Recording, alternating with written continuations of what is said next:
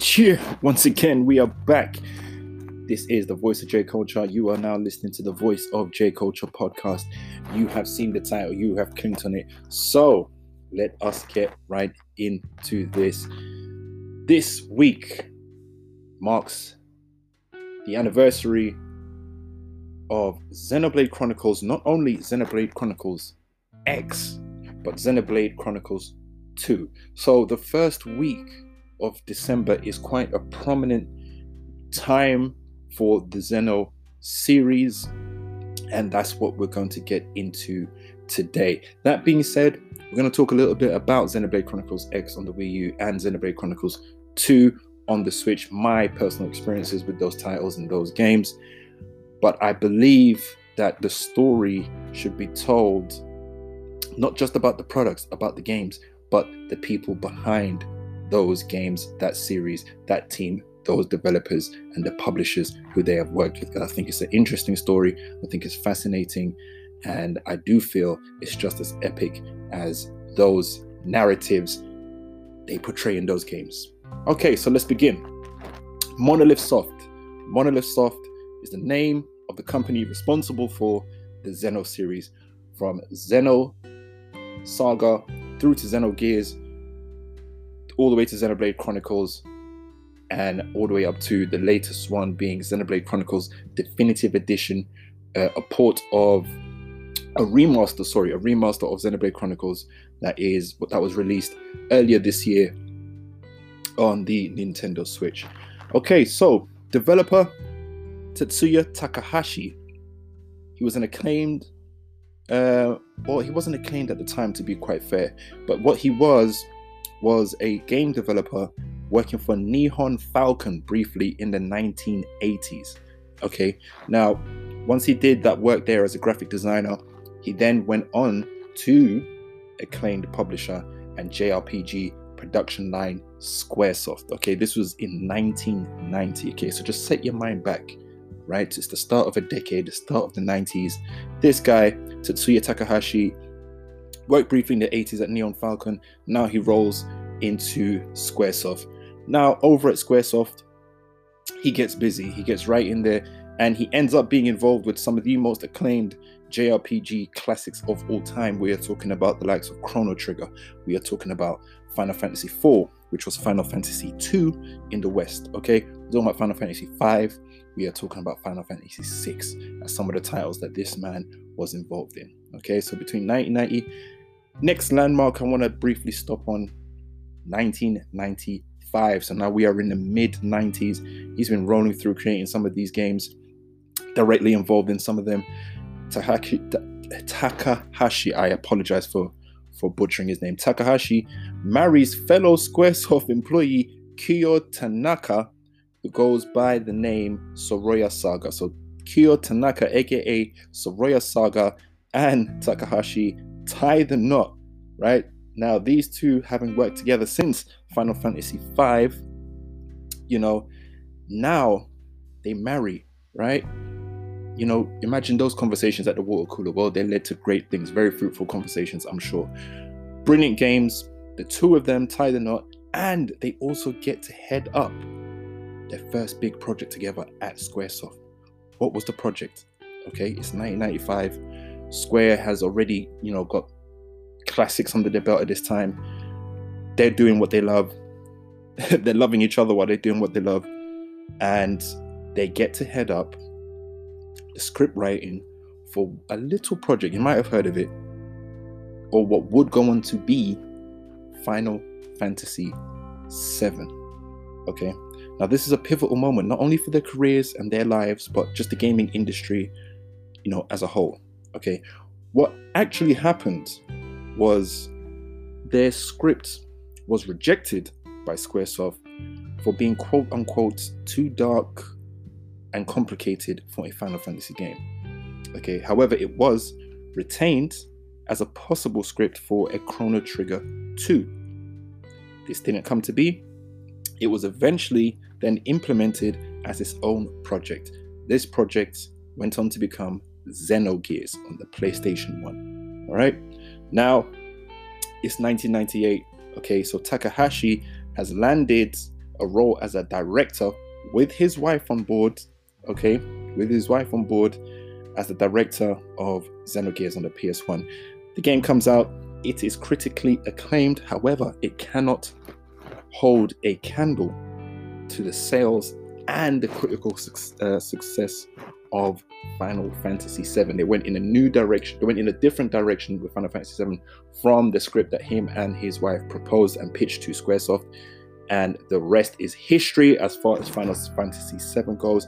Final Fantasy VII, it went on to sell something like 10.68 million, whilst Xenogears sold 1.19 million. Okay, so with that being said, Square, they obviously lent into the Final Fantasy brand even more.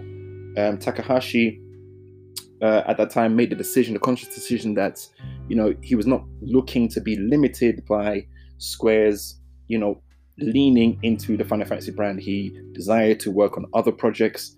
He believed that they should be working on other projects and not be, you know, putting all their eggs in a basket as far as Final Fantasy goes. He took the brave step with some colleagues and with his wife to leave Squaresoft. Right, they actually left, you know, that acclaimed publisher and developer. They left Squaresoft and they founded their own company, Monolith Soft. Okay, and how they went about doing this is that they went to Namco to be, you know, a subsidiary of Namco, right? Another big company. Now, under Namco, this new team, right, developed the spiritual successor to Xenogears, Xenosaga, on the PlayStation 2. You might remember Xenosaga, right, with Cosmos, okay? And it's funny, actually, you know, side note, that Cosmos is kind of like the unofficial mascot of Namco almost to this day, okay? The scripts, okay, they worked on, it was supposed to be a huge 6-part narrative, right? And it was again done by that same husband and wife duo, right, on the PS2, okay? The company also at this time developed Baiten Kaitos for the GameCube, okay? And, you know, development started on that from like 2001 up to 2003. Baiten Kaitos, well received. It's got somewhat of a cult following. However, the sales fell flat, lackluster sales on that title. Now, 2003, okay? None other in this time, none other than Satoru Iwata.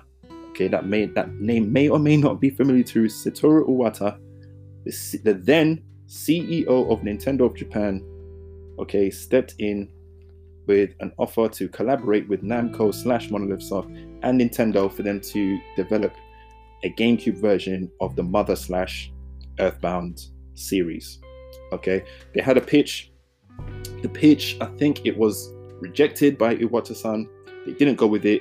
As we know, we haven't had a Mother Earthbound game, and that's an ongoing thing with Nintendo.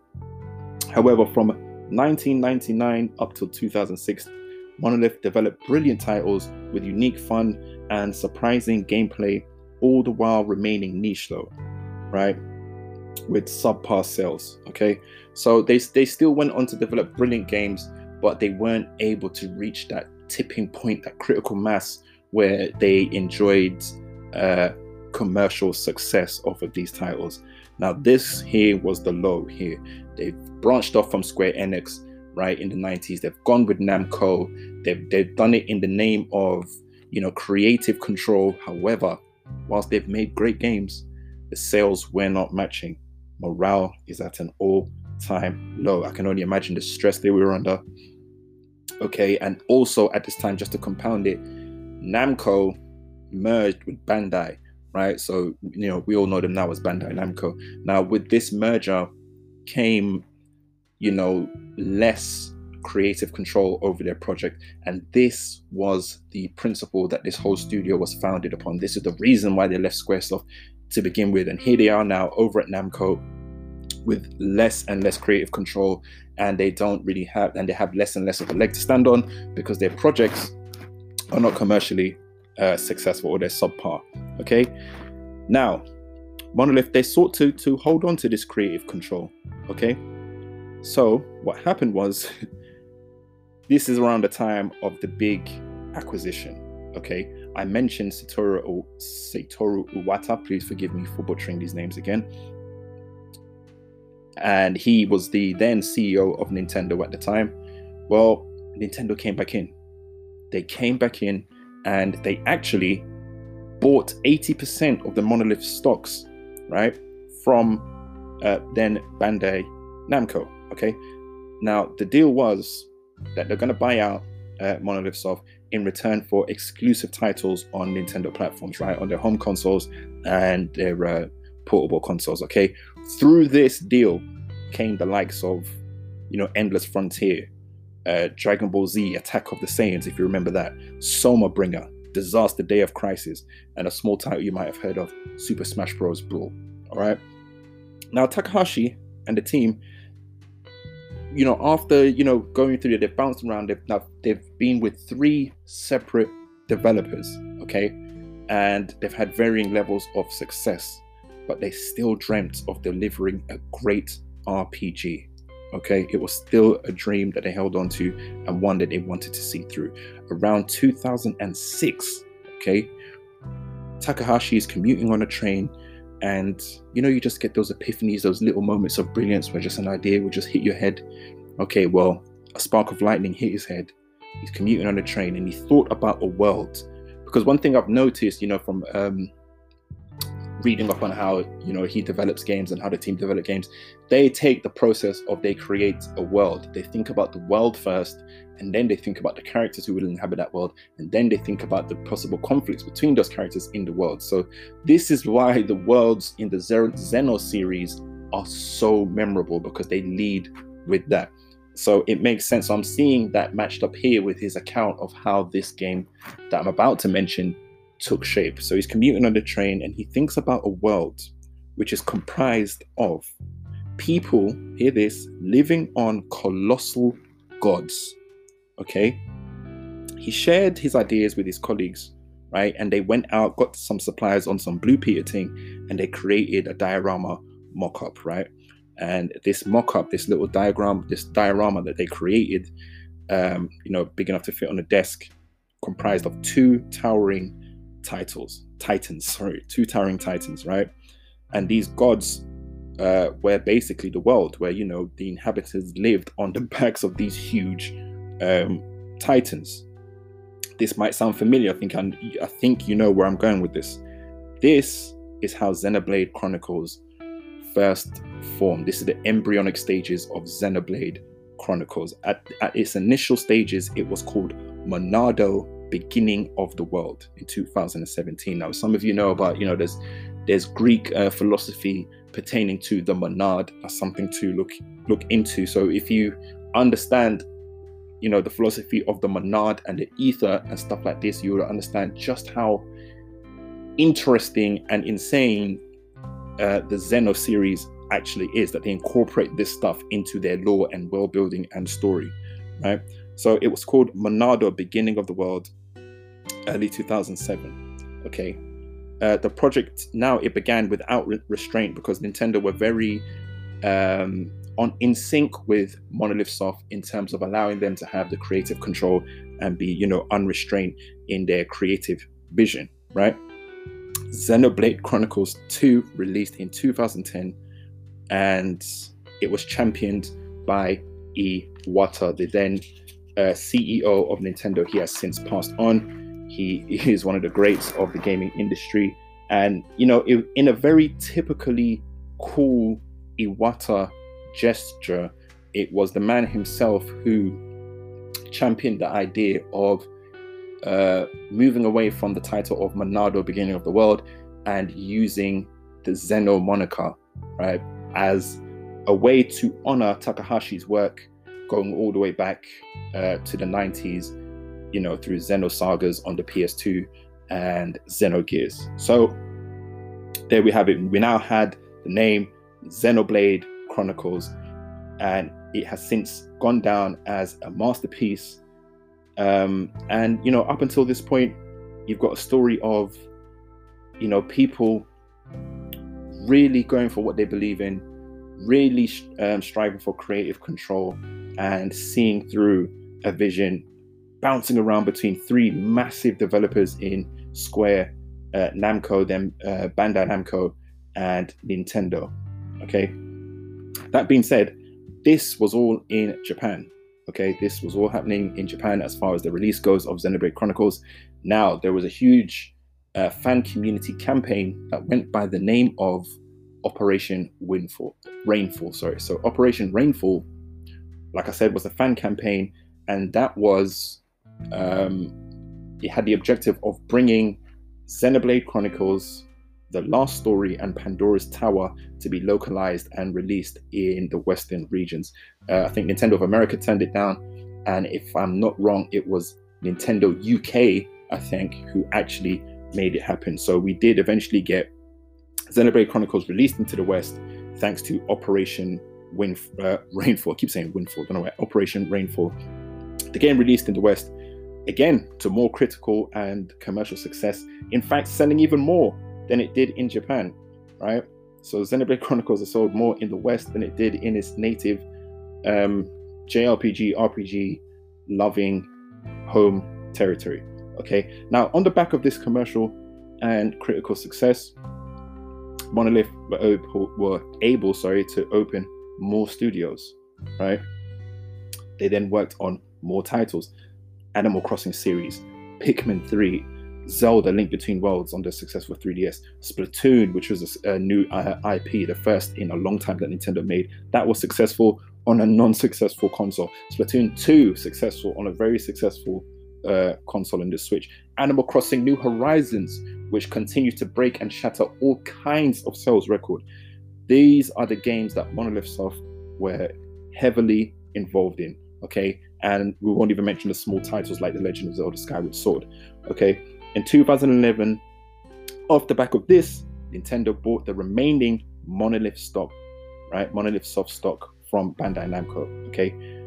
Monolith, around about this time, this is when they were releasing, Project X Zone, which was a game that I love. It's a crossover title collabing with Capcom, Namco, Sega, with guest appearances from these respective companies, characters, and mascots. Okay, so at this time now, you can see that Monolith Soft, they are building up momentum after that low that they had with Bandai Namco.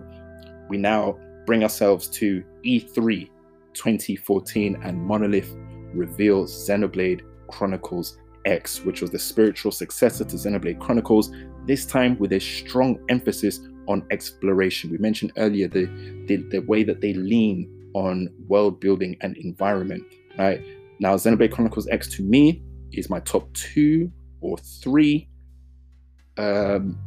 favorite / best, one that I'm most impressed with open world ever made in a video game. Is right up there with your Breath of the Wilds. I think that Planet Mirror is done so well as an environment. I actually miss it like it is a real place that you can go to. It is astonishing, right? Even when I look back on it now, I still can't believe that what they were able to achieve with that game there. So they reveal Xenoblade Chronicles X at E3 in 2014. Now, whilst they are doing that, they start laying the foundation for what would become eventually Xenoblade Chronicles 2 for Nintendo's then Project NX, right? This was before the Switch. This was when we didn't know what Nintendo's next system would be. It was codenamed Project NX.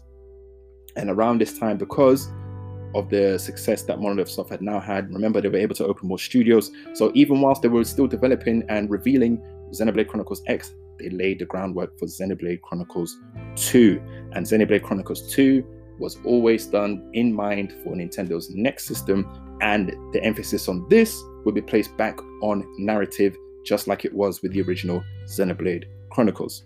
Okay, Xenoblade Chronicles X only happened to go and release to critical and commercial success, despite being on a console with a very low install base. Xenoblade Chronicles X is probably the best game on the Wii U, probably the best Wii U exclusive of all time. Now, Monolith Studio was called upon. They couldn't even celebrate the success of that too much, because they had to then be called up by Nintendo to, get stuck into developing a small title. It's hardly worth mentioning, but I'm going to throw it in here. It goes by the name of The Legend of Zelda Breath of the Wild. So let's just think about that for a second. They've developed, they've revealed, released, and put out into the world Xenoblade Chronicles X and all that entails with its development of that huge sprawling world. And just it's a giant of a game, right? And they couldn't even rest on their laurels, because straight away they had to get stuck into developing Nintendo's biggest ever game of all time in terms of resources that they put into it, which was The Legend of Zelda Breath of the Wild. Oh, and at the same time, Xenoblade Chronicles 2, Xenoblade Chronicles 3DS port, and Project X Zone 2. Monolith Soft, at this point, they were flourishing, okay? They've had certified bona fide masterpieces under the belt, along with, this time, the commercial success to go with it. All right? So you fast forward now to late 2016, okay? They went radio silent for a while, but late 2016, okay, Nintendo revealed the then Project NX as the Nintendo Switch, okay, with Monolith Soft leading the charge on day one of the Switch's life, right, March 2017, with The Legend of Zelda Breath of the Wild, a game which, quite frankly, would not be possible without Monolith Soft's particular mastery of open world game design. So, when you're looking at Breath of the Wild, and, the best thing about Breath of the Wild is the environment, the exploration, right? That was almost completely solely down to the expertise of Monolith Soft, okay? Splatoon 2, but a few months and weeks later, right, which is still a top 10 game for the successful Nintendo Switch as far as software sales. And then and this was in the same year, okay? So they banged with Breath of the Wild, they banged again with Splatoon 2, and then to round off the year, what did they go and do? They only went and dropped Xenoblade Chronicles 2, okay, which just capped off a remarkable year for Monolith Soft. So in 1 year, Breath of the Wild, one of the most critically acclaimed games of all time, Splatoon 2, and then Xenoblade Chronicles 2, okay, which then Xenoblade Chronicles 2 was their best-selling game ever, best-selling game of all time for the studios. So what happened after this? Well, what you would expect. They opened more studios, they produced more titles. You're talking about the expansion of Xenoblade Chronicles 2, which is Torna, the Golden Country, which is a whole game in and of its own right. You're talking about Xenoblade Chronicles Definitive Edition, which is a remaster of that original Xenoblade Chronicles game, which came out earlier this year, okay? An all-new title, heavily rumored to be in development, right, which they are now hiring for, okay? An RPG project, and a rumored, not rumored, it's a confirmed Zelda title, okay? Plus their staff has now been steadily growing to upwards of 240 employees, and that is saying something when you're thinking that Xenoblade Chronicles 2 was developed with only about 40 or so people of their B team, okay? Because their A team was out working with Nintendo on Breath of the Wild, okay? Yeah, it's a very intriguing story, very, how can I say, I'm struggling for words here. We're just going to go with intriguing, okay? It's epic as much as any of their stories that they tell in their narratives, in the game narratives, as I said earlier. And Monolith as a company, they were founded on JRPG classics, right? And it's just really amazing when you're talking about Takahashi and his wife, and there was all kinds of things even going between the two of them, like I think they fired each other from different projects, but I think that was more so a workaround for like taxes and stuff like that. But it's a story of just two employees from Square making their own studio, making their own games on their own terms, not compromising their creative vision. It's been epic, man, and I thought it was worthy to shine a light on the developers of these series and these games on their 5th and 3rd year anniversaries respectively, for the likes of Xenoblade Chronicles X on the Wii U and Xenoblade Chronicles 2 on the Nintendo Switch. So we will leave it here. Thank you. You could have been anywhere in the world, but you were here with me, and trust me, I appreciate that. So with that being said, we will wrap it up here. Thank you as ever. Your feedback is golden. You make the show great. So please hit me up on socials, Twitch. Okay, so it's twitch.tv/J_culture. You can catch us there to be playing games. Socials at JCulture, at Fractal Muse. I will put all of that there in the show descriptions. You lot, please look after yourself, and it's all love, man. All right, safe.